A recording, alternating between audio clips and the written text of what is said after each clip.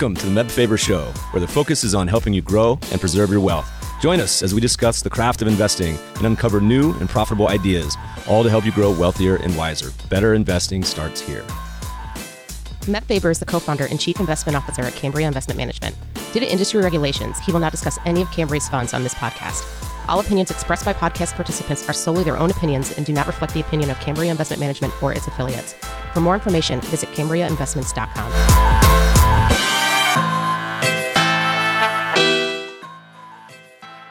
What's up, friends? Great show for you today. Our guest is the director of multi-asset portfolios for Westwood Group, where he leads all sorts of strategies like income opportunity, flexible income, global convertibles, and fixed income strategies. In today's episode, we're taking a look at all the asset classes. Our guest explains what he's seeing in the world today, from fixed income to equities and tips. We talk about how to earn income in a low interest rate environment through MLPs and REITs, and why tips are an attractive insurance policy against high inflation. Then our guest explains his views of the energy sector, gold miners, and the impact of low rates on the growthier names. As we start to wind down, we talk about Westwood's unique approach to fees. This episode is sponsored by our friends at YCharts. A typical day in the life of a financial advisor calls for back-to-back client meetings, juggling portfolio management, and the consistent desire to improve client relationships. YCharts report and proposal tools could be the missing piece to help you effectively handle these time-consuming tasks. Now more than ever, clients want to hear from their advisors, and with user-friendly templates at your disposal, generating impactful client reports can be easily integrated into your everyday routine, helping you free up time and focus on what matters most, enhancing client interactions and growing AUM. Need to make a clear head-to-head comparison between a client's existing portfolio and your proposed one? Want a seamless way to educate your client and present market trends with minimal effort? Join thousands of users who rely on YCharts to easily answer those questions and much more by leveraging personalized proposal reports to truly showcase your value add. Click the link in the show notes to learn what others are saying about YChart's comprehensive suite of reporting and proposal generation tools. Get 20% off your initial YCharts professional subscription when you start your free YCharts trial. Click the link in the show notes or tell them Meb sent you, for new customers only. Please enjoy this episode with Westwood Group's Adrian Helfert. Adrian, welcome to the show. Thank you for having me. Let's get the awkwardness out of the way first. You're a UVA undergrad, so wahoo wah, but also a Dookie. Where's your allegiance lie now? Virginia, the Cavaliers are the champions still, despite losing to San Fran State or something in the first couple games of the year. Who do you cheer for when you go to a game? They're all in the ACC, and I had to cheer for my undergraduate allegiance for certain. I am very much a supporter of their basketball program, and still remember the day that Kyle Guy hit that three-pointer to close off into the semifinals to get them to the finals. I'm fanatical about that. The Duke basketball program is awesome. It's great to go see, especially in Cameron, but UVA takes it. I'm a Wahoo through and through, and my favorite storytelling podcast listeners was any other ACC school, you had to camp out for a week to get ACC tournament tickets.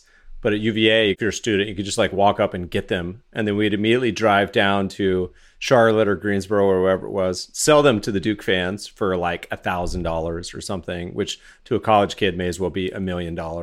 Watch the UVA play-in game because we were always terrible back then, and then go home. It was my introduction to arbitrage across terrible and good teams. But we got a good team now, so no complaints. So like everyone else in the world, you now live in Texas or moving to Texas. You got Elon, soon to be a neighbor. But let's see, you got UVA, Duke, stint, Navy, Marine, London, and then Texas. Give me the quick 2-minute overview of your background. How'd you get to Texas and where you are now? I joined the military as a military medic prior to going to college. That's how I paid for college. Did it out of service duty, even though it's hard to look back and think why. Went back to the University of Virginia in 1994. So I was that 21-year-old in college that everybody likes to know for obvious reasons. Spent my 4 years there studying physics, thinking I was going to be a physicist all the way up until my final semester when JP Morgan came on campus to interview my roommate at that point for an investment banking job and said, why don't you come out to dinner with us? Me, of course, being a poor student, I said, that's a free dinner. And at the end, they said, you seem like a reasonably bright character. Why don't you come to New York City, where I'd never even set foot in before. So I went in as a physics student, I'd worked on linear accelerators. I was going the full route. And therein lies the brain drain of they say, well, you know what, you can make more money here than you can make in 10 years as a physicist. So I thought I'd do it for a year and then go back. But here I am still doing it. So I came out with my physics degree, went to New York City, worked for JP Morgan Asset Management.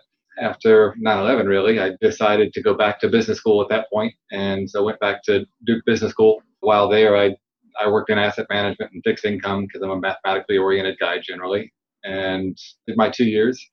There's a longer story that takes way more than 2 minutes. Prior to business school, I'd taken some time off to travel, and I met my now bride, who was living in England. So after business school, I moved over to Scotland, worked in Scotland for the Royal Bank of Scotland for a guy named Fred Goodwin, who used to be a Sir Fred Goodwin, but had his title removed. He's now the pariah of the banking industry there. And then came back to the United States in 2006 to work in asset management and manage funds. I've been managing funds here in the United States since that time, moved back and forth across the pond a couple times. And then just to kind of summarize that up, the last point was I was at Amundi Asset Management in London, where we've got a global fixed income unit there. I was the head of global fixed income for the United States and got offered a job I couldn't refuse with Westwood Asset Management. And so I moved back here in January of 2019, myself and my family. Love the heat.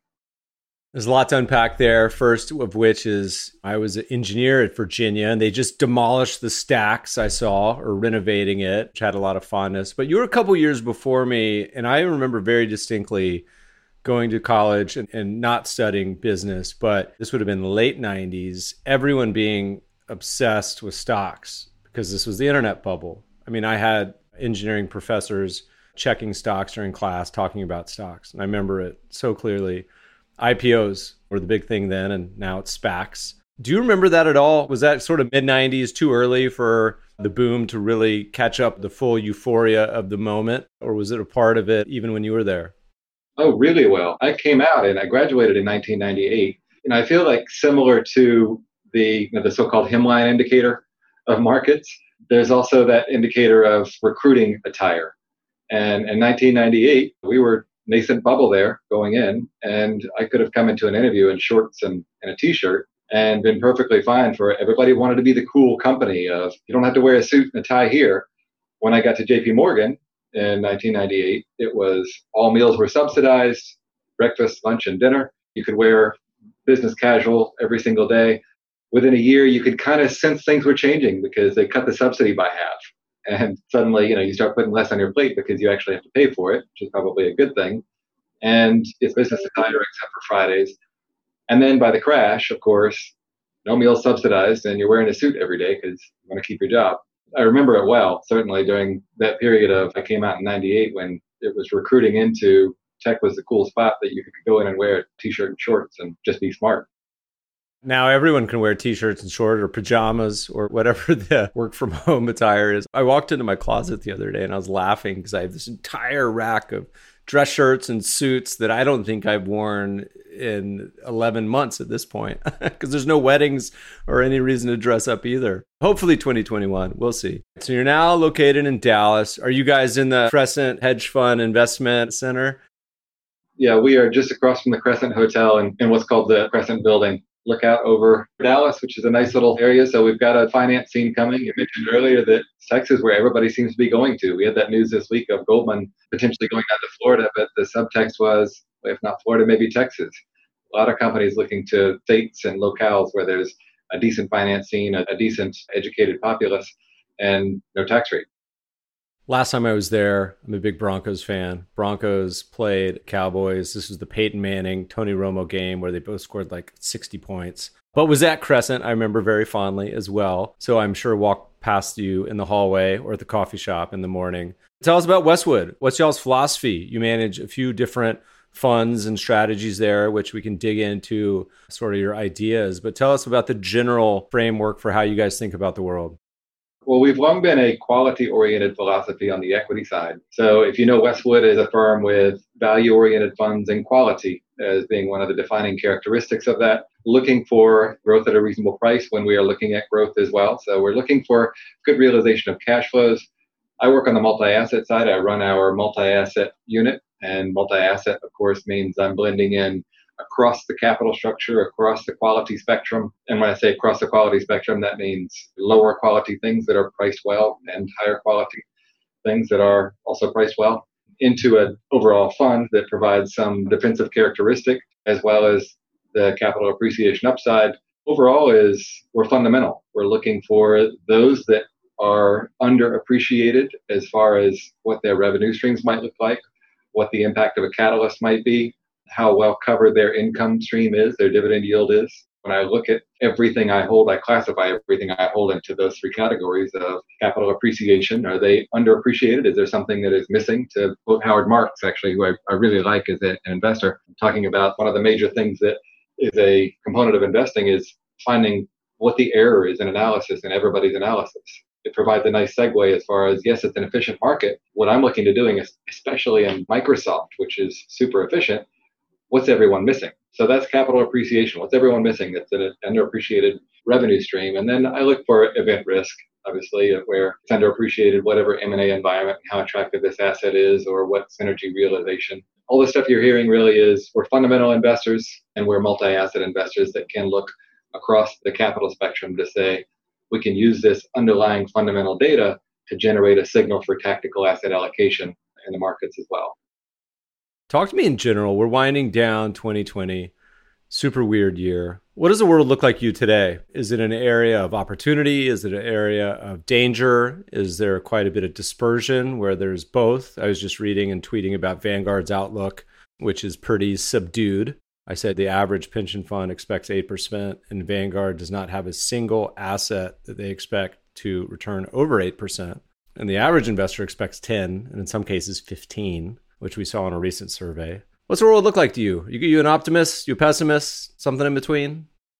Something in between, but probably skewed more towards the optimist side. I'm not Ray Dalio of we're going to see ratios trade up to 50 times, which is what we saw recently. It's more along the lines of, yes, we have had inordinate policy stimulus, both on monetary policy and now on the fiscal side, so much so that a lot of people are saying, well, how do we pay it back? Is this Ricardian principle of we're going to reduce our spending in order to meet our future tax liability? I don't think that's the case. I think we are in a place where we are going to spend ourselves into prosperity and worry about the bills later. That's the indication that we've been given. That's what a lot of the market now is predicated on, is we're going to see anchored interest rates. If a steepening interest rate curve happens to negatively impact the markets, it's doing so, but only on a style perspective of bringing Teslas and other things to the world now, then the Fed will come out and do what it's done previously. The old playbook was to push down the interest rate curve and facilitate the wealth effect. I think there's positivity to be had.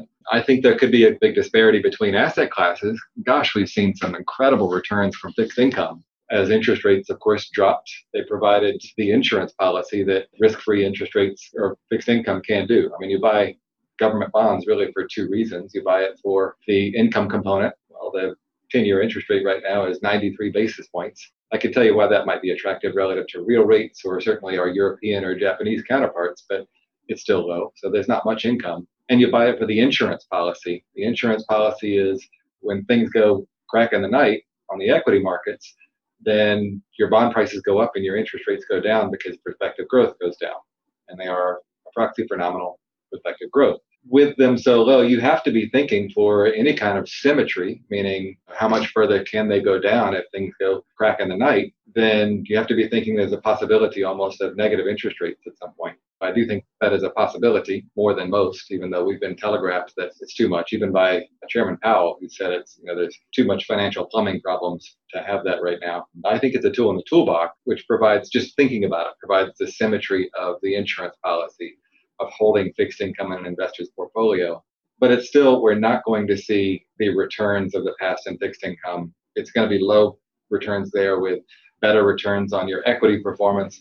And I think this coming year and the next year, we'll be talking much, much more about alternative implementations of that insurance policy.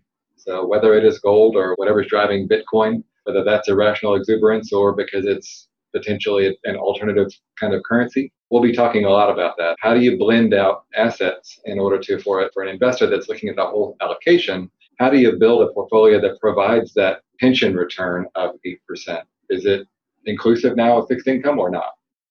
The fixed income is a debate that I'm consistently hearing more and more of from advisors in particular. Many advisors historically have had a really large chunk. Traditional 60-40 is darn near half the portfolio in something that resembles treasuries and their ilk. It's funny you mentioned the possibility of negative, because I was joking on Twitter a month or two ago when I was reading Barron's, and they did a traditional poll that said, here, what do you think are most likelihood of bond yield? I forget, it's the next year, next 3 years. It was a traditional distribution, rates going up, but negative wasn't even a choice. So I kind of smiled and laughed because we both know that it's at least possible, whether it's probable or not. But maybe dig a little deeper on how you guys think about fixed income in the next 5 years. Is it you still include treasuries for various reasons? Do you shift more towards quality corporates or go out on the curve to emerging markets, sovereigns? What does it look like? What does it mean to you guys? Or is the whole sector just a waste of time?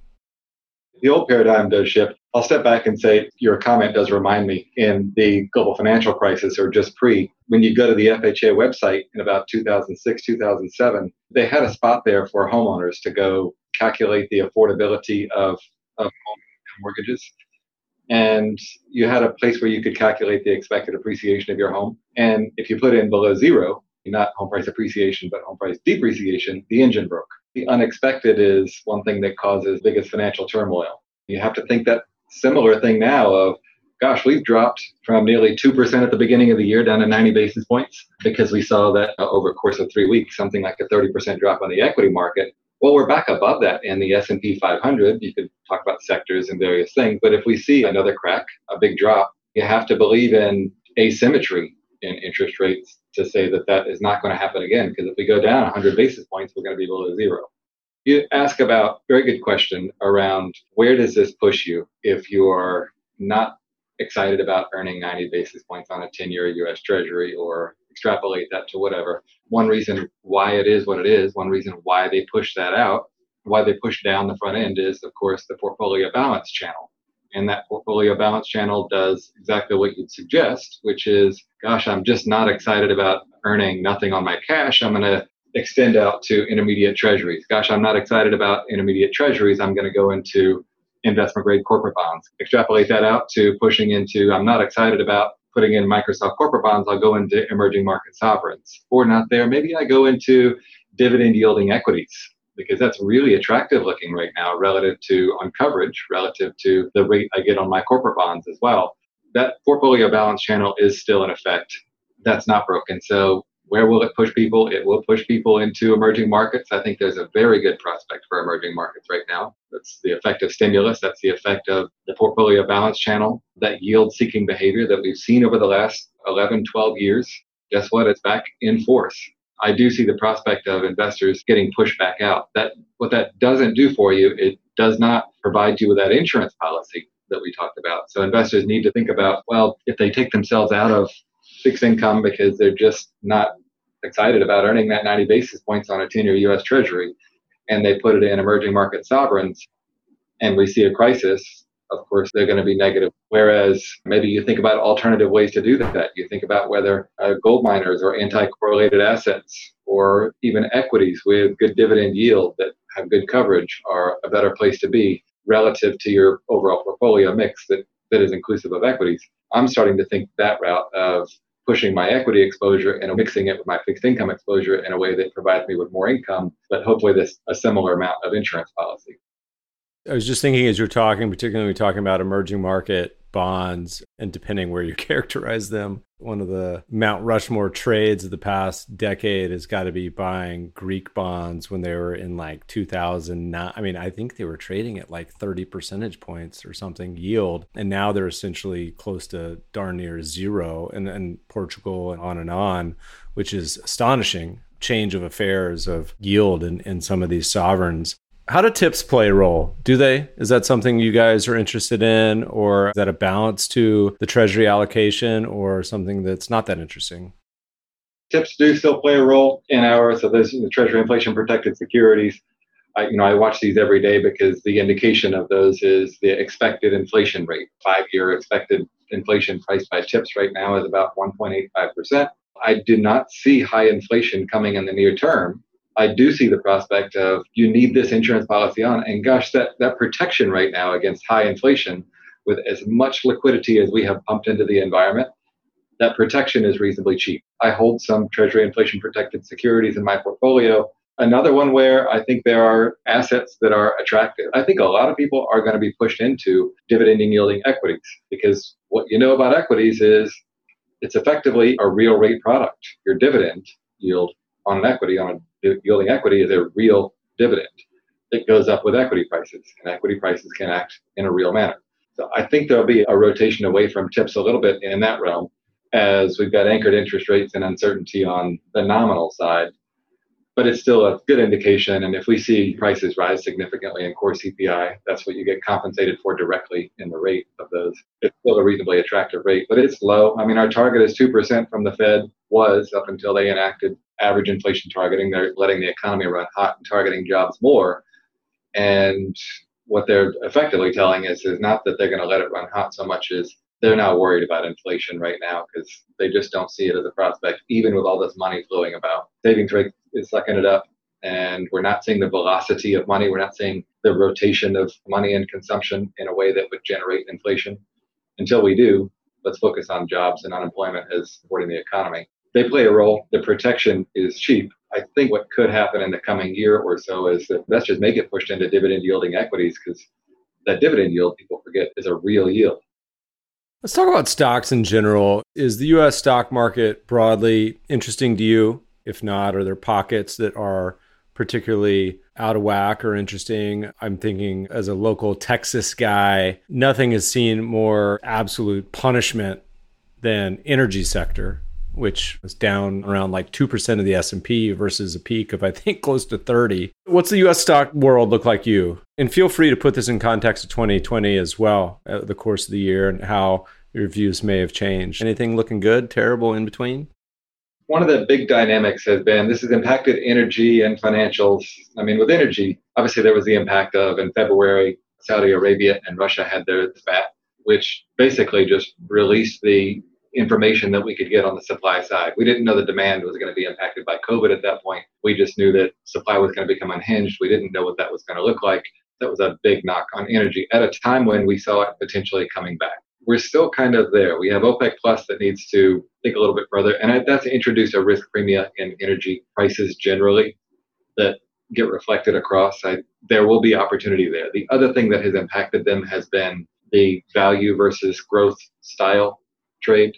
What's happened there in large part has been that as interest rates dropped so precipitously, given COVID and nominal interest rates effectively following economic growth rates, as well as being pushed down logistically by the central bank in the front end, is that just think about your general discounted cash flow model. You think about those companies that are earning cash flows or profits, not today, but in 5 years, in 10 years. Think Workday and Splunk and these very growthy companies that have wonderful prospects, yet they're not realizing cash flows today. They're realizing them in the future. If I'm a discounted cash flow modeler, these are the growth, so-called growth companies. I'm a discounted cash flow modeler. Then I take that lower rate and I discount those cash flows with a lower discount rate, which makes them more attractive. A lower discount rate means that with a higher discount rate, it's like Popeye. A hamburger today is worth more than a hamburger tomorrow. When interest rates are near zero, hamburger today or hamburger tomorrow is worth about the same. Thus, growth companies became really attractive, and not because they were going to grow at a faster rate, because those far end cash flows were becoming more attractive with a low discount rate. What's happening now is that we're seeing the interest rate curve steepen.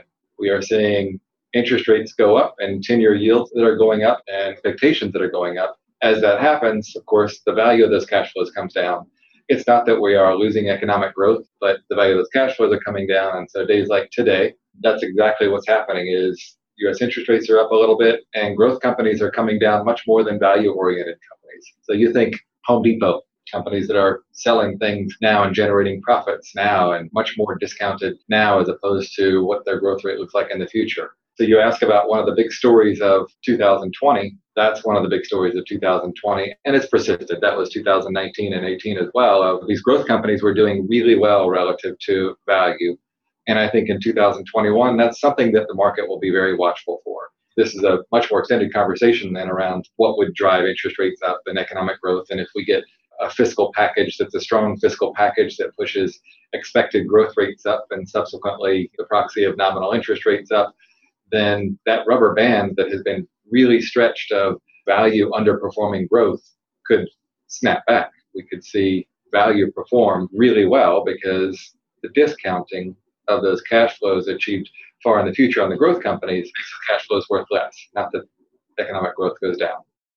Who might be some examples of stocks or securities or investments that might be good case studies, or just so people could put a face, ticker to a name, ticker to an idea or sectors, any way to illustrate exactly who might be a good candidate for kind of what you're talking about?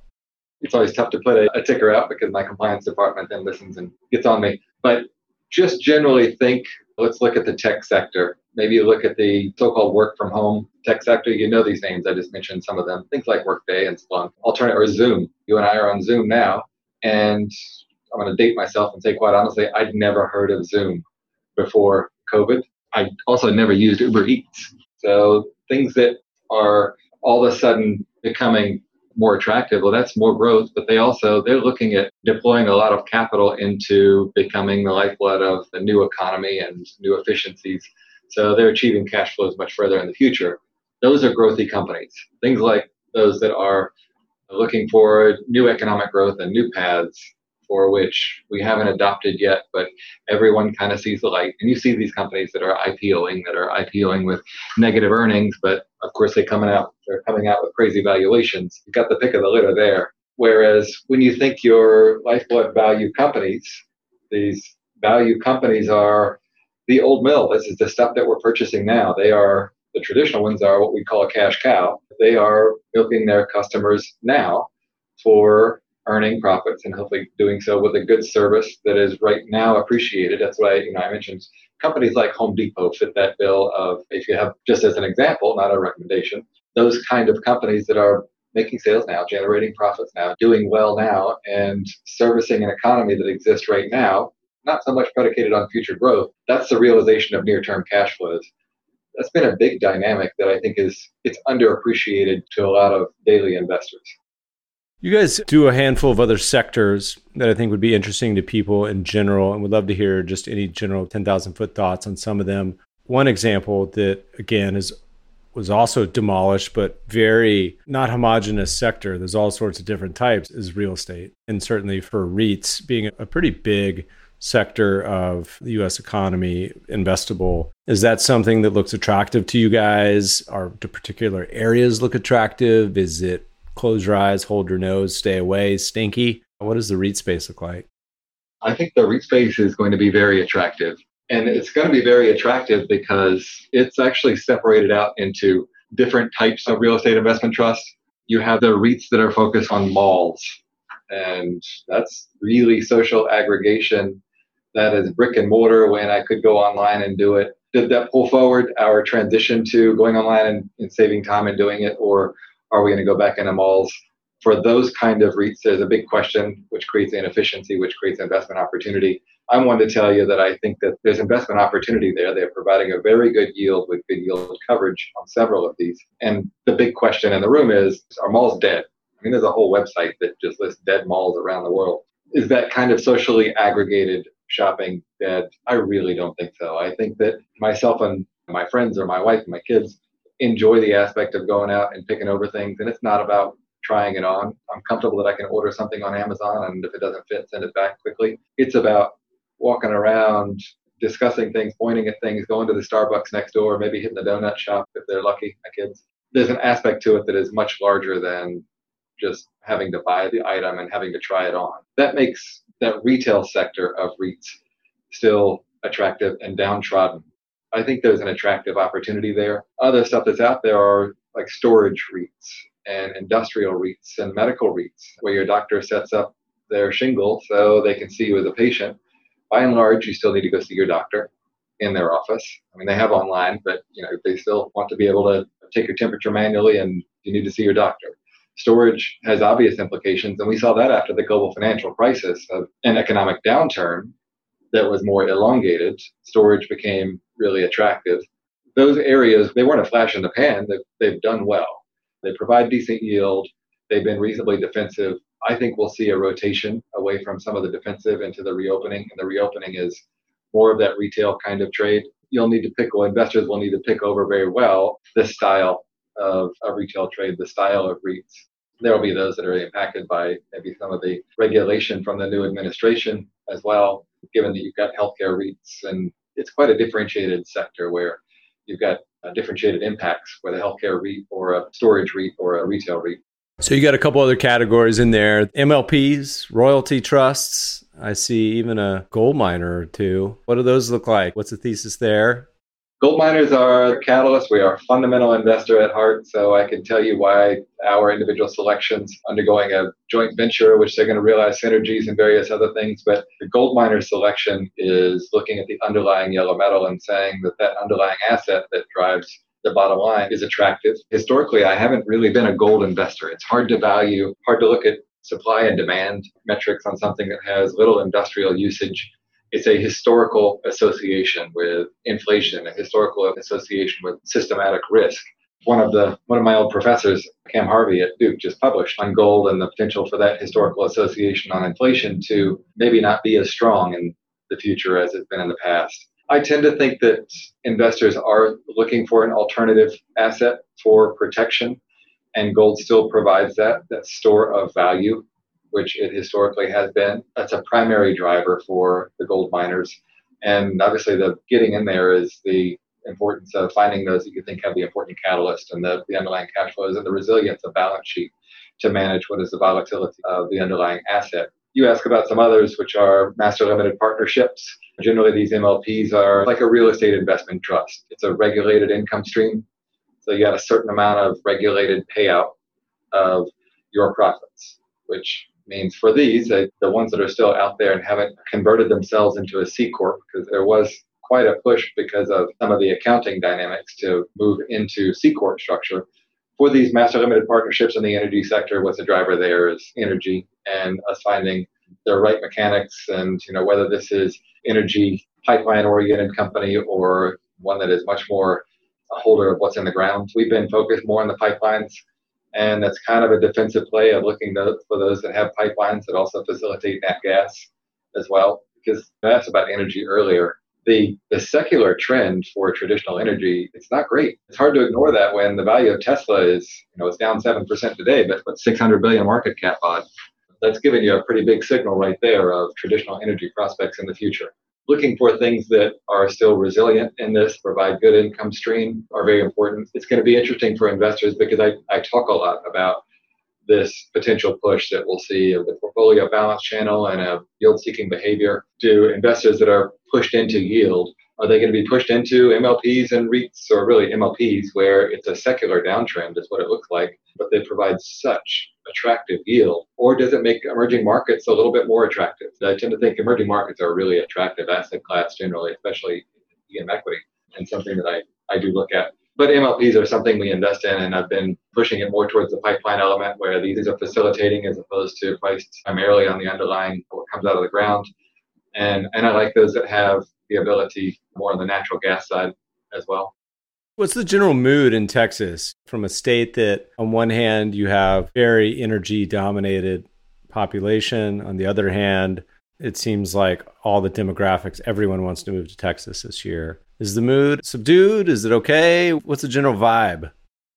I'm going to guess that if you asked a guy from Austin, a gal from Dallas, and a guy from Houston, you'd probably get three different answers. As you know, Austin is where Elon Musk is making his home, and we're seeing, a lot of the tech there. Houston is, of course, really energy corridor dominated. The mood is probably a little bit more downbeat there. Dallas has got reasonable tech and is an industrial center, but it's still a lot of energy wealth that is here. But broadly, I'd say the mood is positive. We see an inflow of economic activity and populace coming in. And just like the overall country GDP, if you think about what drives economic growth, one of the key factors of economic growth drivers is population growth. In Texas, we're seeing that. We're seeing an inflow of population that are increasingly coming here because of, I think, low tax rates and no state tax.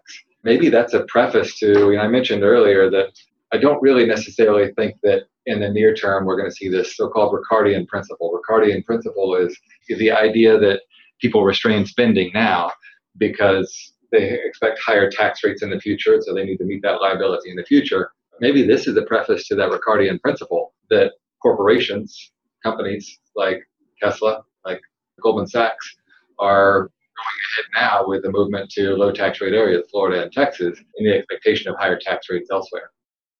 As 2021's down, as you look out to the future, the investment world, what are you excited about as we look out to the horizon next few years? You talked about emerging markets, which I echo your optimism on that as an asset class.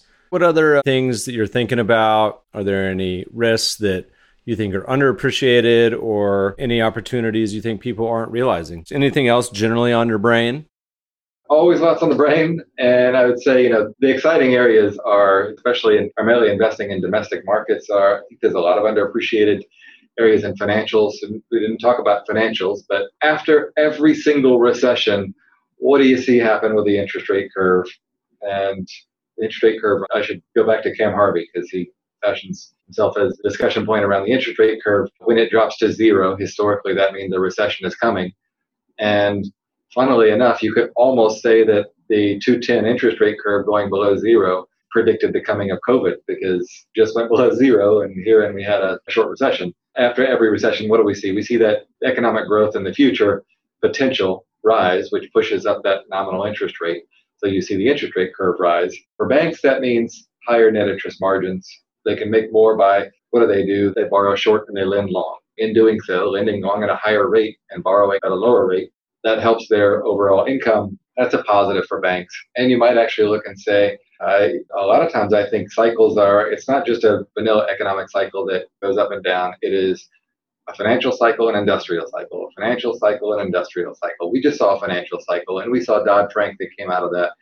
And I think suddenly, pieces of Dodd-Frank came out smelling like a rose because they cleaned up a lot of balance sheets where that was helpful. So financials came through this reasonably well. And I'd say financials came through this well. We don't have the mass loan defaults on the balance sheet. We didn't have the liquidity on the balance sheet.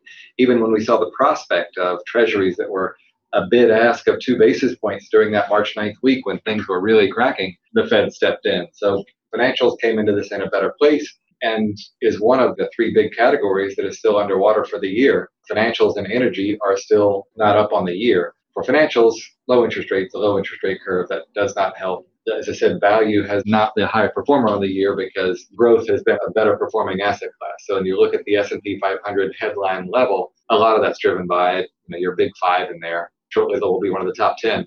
I think that there's some excitement to be had there, that sector. I was just nodding as you were talking about Cam because I was thinking about the podcast and he's such an awesome guy. Also so prolific. My God, how does he put out so much research on so many different topics? I remember him talking about the yield curve inversion and saying it's successfully predicted all these recessions and we don't know what may be the cause of this next one. I'm sure his detractors will say, well, you could never have predicted a pandemic, but hey, it was right again. Chalk it up to another positive outcome for that indicator. I'll tell a quick Cam story. He'll probably be mad at me. I consider him a friend and we still communicate because he was not only my professor for one of the greatest classes I had called Global Asset Allocation at Duke, but he also worked and a little bit helped hire me at my last firm and we worked together on various projects. So he and I know each other well. I sat next to him on a plane on a flight to Chicago or someplace. I just remember him going through academic papers at a rate of about a page every 10 seconds. I mean, it was where I read these things and I have to look at the formula and I probably take my pen and I try and do something. He's prolific not only in his writing, but in his reading. He absorbs material unlike just about anybody I've seen, or at least he reads it. I think he absorbs it. I can't absorb it though. He's a lot of fun to work with, a really, really thoughtful investor person. You guys manage funds, separate accounts, all sorts of good stuff there. You guys have a unique feature I don't know if I've seen before, at least the way that it's described, regarding fees. Can we talk about that, y'all's approach to fees? Our approach to fees, and this is not on all funds, this is something that we have championed with some others as well that have been in this groove of what you really want out of your asset manager is you want to incentivize them in the right way to stay active and to look for opportunities and to create alpha. And how do you do that? Well, you financially reward them. And when myself as an investor, I have a bad year, my investor doesn't want to pay inordinately over what effectively they could over an ETF or something, because they're like, gosh, I could have made that in an ETF. Well, I'm active and so I take risk. And over the full market cycle, what I expect is to provide my investors with excess compensation over an index, whether that's a cash index or it's some other index. So we have, say, in Park Champion, there's others. Peter Krause is one of the notables that's had some success on creating fee paradigms that say, we call it sensible fees. And that sensible fees is a very low base fee, but with a performance fee attached. Not all of my funds, but on some of my funds, I have this fee set up that is really ensures that I'm excited every day to try and create alpha. And I don't have the malincentive that if it's just a base fee of, well, I'm not too worried because whatever the assets are, just gather assets and I make money on those assets. The same fee for all those assets. Let's be real. If the same level of assets and I have more return, I want to benefit and I want our investors to benefit as well. So it aligns our interest as investors and asset owners. Number one thing I think we talk about so much is so much in our world is driven by incentives. Having people on the same side, not just in investing, but really almost any service business or partnership creates much better outcomes than particularly ones where they're conflicting, which so much of Wall Street is in general. Adrian, as you look back, you've managed money professionally for a long time and also personally. What's been some your most memorable investment? Good, bad, in between? Anything come to mind? I've had my share of great ones and my share of misses. I think you learn from all of them. And you learn over time. I have my share of memorable investments on both sides of that. Looking back at things like Verizon, I'm a multi-asset guy. I look at both equities and bonds and commodities, and I use any a derivative or a cash instrument to try and achieve my overall target goal. On the corporate bond side, we're often looking at companies that come to finance in markets. And when they come to finance in markets, you're a lender. You're going out and you're lending them money, even if I'm one of a million other lenders that I'm just giving them $1 million and they're borrowing $5 billion. And I do remember specifically Verizon coming out when they did that. At the time, it was the largest investment grade issuance. And I think that was, I'm going to put it 2010, 2011. And they came out with a $15 billion deal for which when stuff like that happens, you just load the boat, as we would say. They provided enough excess compensation. And so when I'm thinking on that side of the house, that side of the capital structure, corporate bonds, I'm trying to value excess compensation as default compensation. What's the possibility that Verizon's going to default? How much should I be compensated for that? And then if I'm compensated above that, I have excess default compensation. The excess default compensation was so large on a corporate bond that we really put in an order. I think it was for 100 million bonds for a very, very small fund and just hope that it would hit. Then you kind of fast forward to how that helps you start thinking when what we saw when that March 9th week, really. I remember because I was supposed to, on March 8th was that Sunday, and was watching the futures markets on a Sunday night, and they were down 6% on the S&P. Never a good sign when you're watching futures on a Sunday. No, it's not. It's a sign of addiction is what it is. But I told my wife to cancel the vacation. You just kind of know when things are about to get willy. We canceled the vacation, but that March 9th week when things got bad, and you just knew the old playbook was going to come out, and companies were coming to finance in the markets at rates that were extraordinary and extraordinary above any way I could get to the possibility that they could default. AT&T was one of those that they were pricing in something like a 10% chance of default in the next 5 years. This is AT&T, and it could happen. It's just not that default probability. And so the excess compensation is so extraordinary that on a bunch of these, we got involved. And then subsequently, of course, the Federal Reserve, the central bank, did what they needed to do, which was step in and say, not only are we going to buy agency mortgage-backed securities, we're going to buy corporate bonds as well, effectively providing some wrap or guarantee, not really, but providing some support, I should say, to corporate bond valuations. It's one where you learn from, and I spend a lot of time evaluating that. It's very memorable because of how much compensation was there. And then it makes you salivate when you see the same opportunity happen again, fast forward to the now. On the equity side, certainly there's quite a few of especially, most people would point back to the internet bubble because everybody had their kind of favorite that they were getting involved in, and pick your internet bubble kind of stock that was going to grow at whatever rate forever. And it's valued at, because you're not valuing times of earnings, you're valuing it, price per click.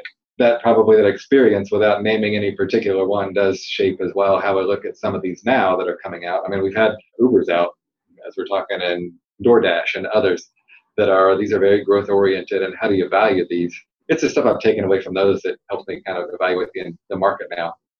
What do corporates look like now? I mean, that's a pretty wide spread, pretty different time than we see now, where corporates are darn near inflation levels. And in some countries, you can issue corporates at essentially zero, which is odd, certainly. What does the corporate landscape look like to you? Is it attractive, not attractive, insane, in between? Some countries, you can issue corporates at negative rates, which is truly odd. Hurts my brain. They didn't teach us that at UVA. No, they did not.